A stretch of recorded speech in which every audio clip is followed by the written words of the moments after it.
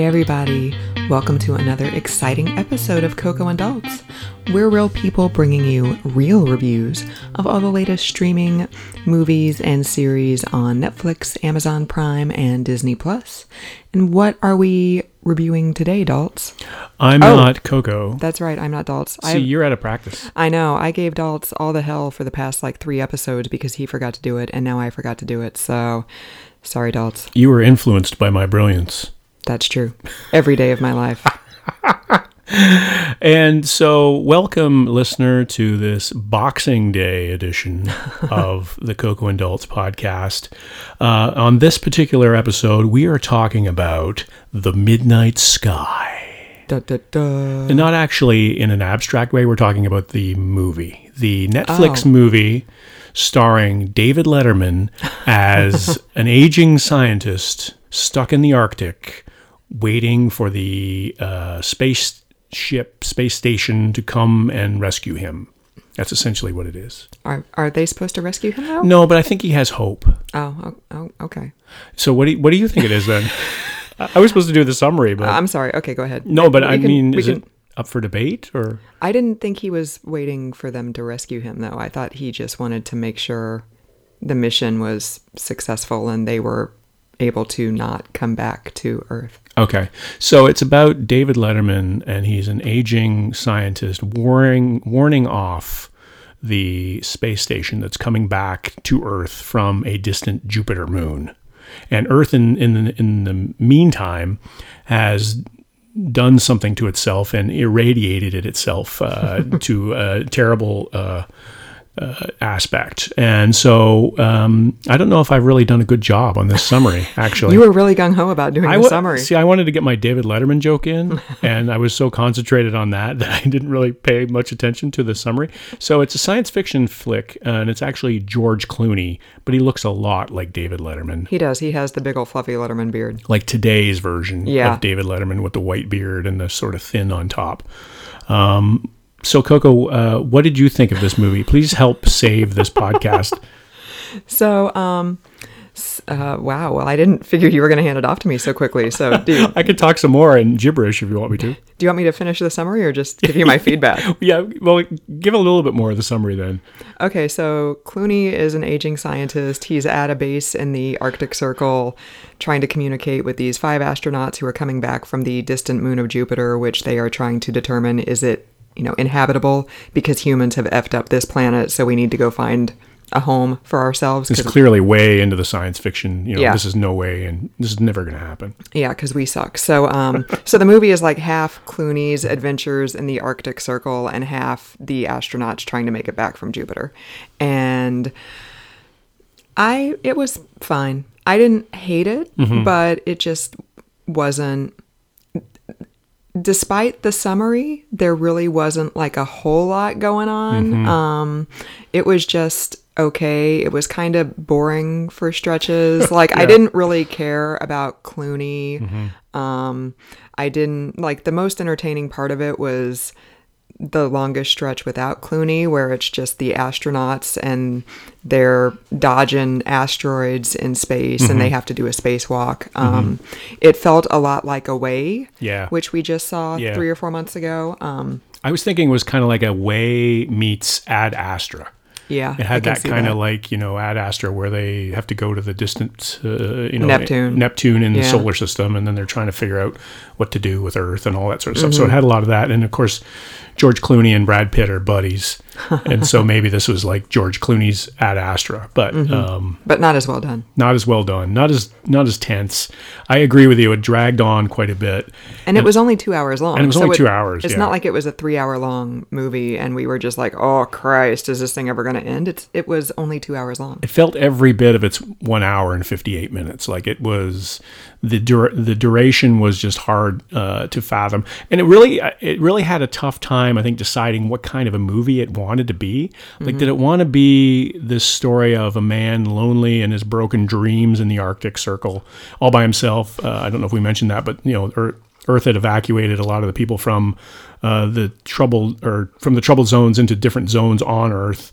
And the Arctic Circle was this one base where everybody left except George Clooney because he had cancer, terminal cancer by the sounds of it. We never really got clarification on that. But yeah, there was a lot of stuff that remained murky. Yeah. Yeah. So he's by himself, and it sort of started off, I thought it started off really well, and it was interesting. There's this guy by himself, and he's on Earth, and he feels very alone. And so there's a lot of questioning, in this time, especially now we're in the pandemic, it had a lot of relevance. It's like there's a lot of people out there eating their, frozen dinners and their cereal and at the table by themselves looking out the window, which is how this movie starts. And so I thought there was a lot of things we could relate to on that, but it didn't really go very far for me. I thought George Clooney was pretty good, actually. This is the first movie, as we were talking about while we were watching it, this is the first movie he's done in 5 years, which is amazing because he wanted to raise his twins, I believe. Yeah. So he, I like George Clooney. I think I like him a lot more than you do. I think that's safe to say. I liked him until he sold out and became a fame whore and had his tequila brand sponsor his wedding. And yeah. So wait a minute. You're telling me that if a tequila brand came to you and said, I'm going to sponsor your wedding, you would turn it down? I would not, but I also am not somebody who always talks about how I want to be private. And then here I am, all my famous wedding guests are riding in gondolas down the canals in Venice, and the paparazzi are overhead taking their pictures, and that's not remotely private. Right, exactly. It's kind of hard to lead a private life if your chosen profession is celebrity. Right. Yeah, so I think did it want to be that movie of, man questioning solitude and existence versus the super spectacular space station fighting for survival on its way back to Earth. It didn't seem like there was the long stretches you said that you really liked. It felt like a different movie to me. It didn't feel like they were connected. It felt like George Clooney's part on Earth, even though there was a connection in the story. And this is based on a book by Lily Brooks Dalton, no relation, by the way. It probably feels a lot better as a book than it does as a movie. And the movie just felt like two separate stories. Yeah, and the way the two stories, there's two ways the two stories are connected, and the second way was just completely obvious to me from the very beginning. You totally called it. I saw that plot twist coming from a mile away. I also saw the other plot twist of the young child. I knew who that was immediately. Oh, did you really? Yeah, I totally knew who that was. I knew she wasn't real. Right. Yeah, there's a character who's a figment of Clooney's imagination, and she's basically a device to give Clooney somebody to interact with, because a character is going to be a lot more sympathetic protecting a small child than just shuffling around an abandoned research facility eating cereal and looking like David Letterman. Yeah, looking like David Letterman. So I will say, so this takes place in 2049.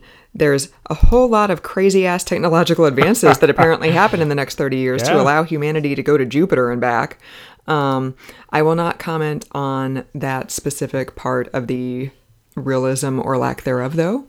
What I will comment on is, so Clooney has to get from his research station that he starts at to a separate research station because he's trying to communicate with this spaceship, and the satellite dish at the station he starts at is not big enough for the signal to reach into space to alert the astronauts as to what's happening on Earth.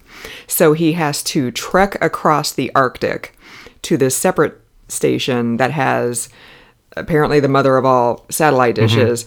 And somehow he manages to do that. And he doesn't freeze, even though he falls into the Arctic Ocean at some point and does not immediately die of hypothermia as soon as he comes out of the water. Yeah. So I question that because I think it takes something like 45 seconds to, it's some incredibly quick amount of time before you're in the water and you're dead. Yeah. And he was just like, oh, this is not very pleasant. Right. Yeah. He was just like, no, I need to save my motor. I understand why he was doing it. His motorbike fell through the ice. That would be a snowmobile, actually. Snowmobile, sorry. It fell through the ice. And then it also had his chemo stash on there because he's given himself transfusions because nobody else can do it. So I understand why he did that. But I'm like, no, he's been underwater for 5 minutes. Yeah. And that's So and then he comes out of that, and then they go into like it becomes dusk, I should say. Yeah. So the sun is going down, and he's just Soaking been wet. submerged in Yeah.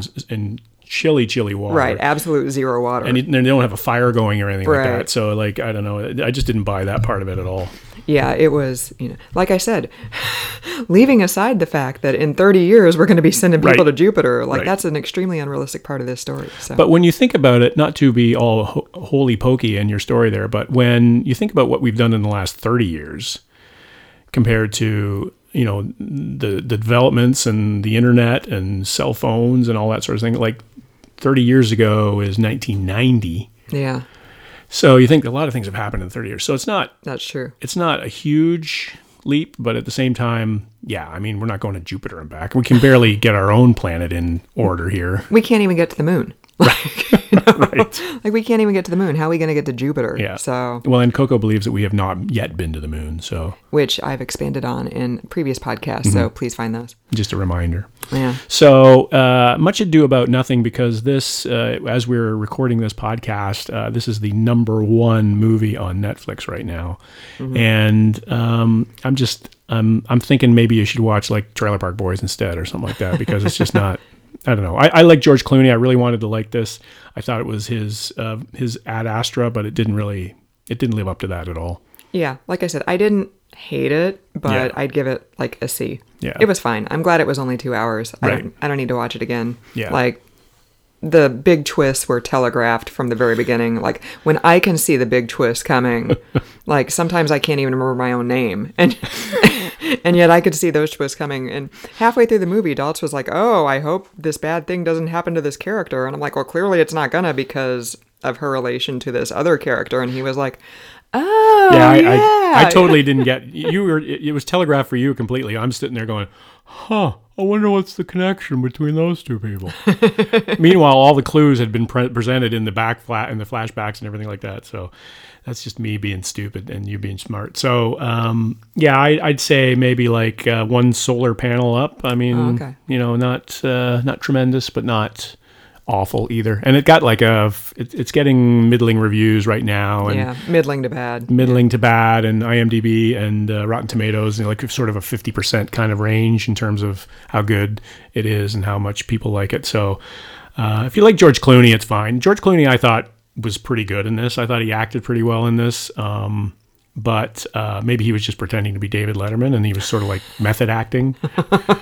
You're riding that Letterman pony for I couldn't shake it the whole time I'm watching the movie. I was like, "That's David Letterman." That is legit the very first thing he said. Like as soon as like the opening credits like came up and we saw Clooney with that beard, Daltz was like, "What's Letterman doing in this movie?"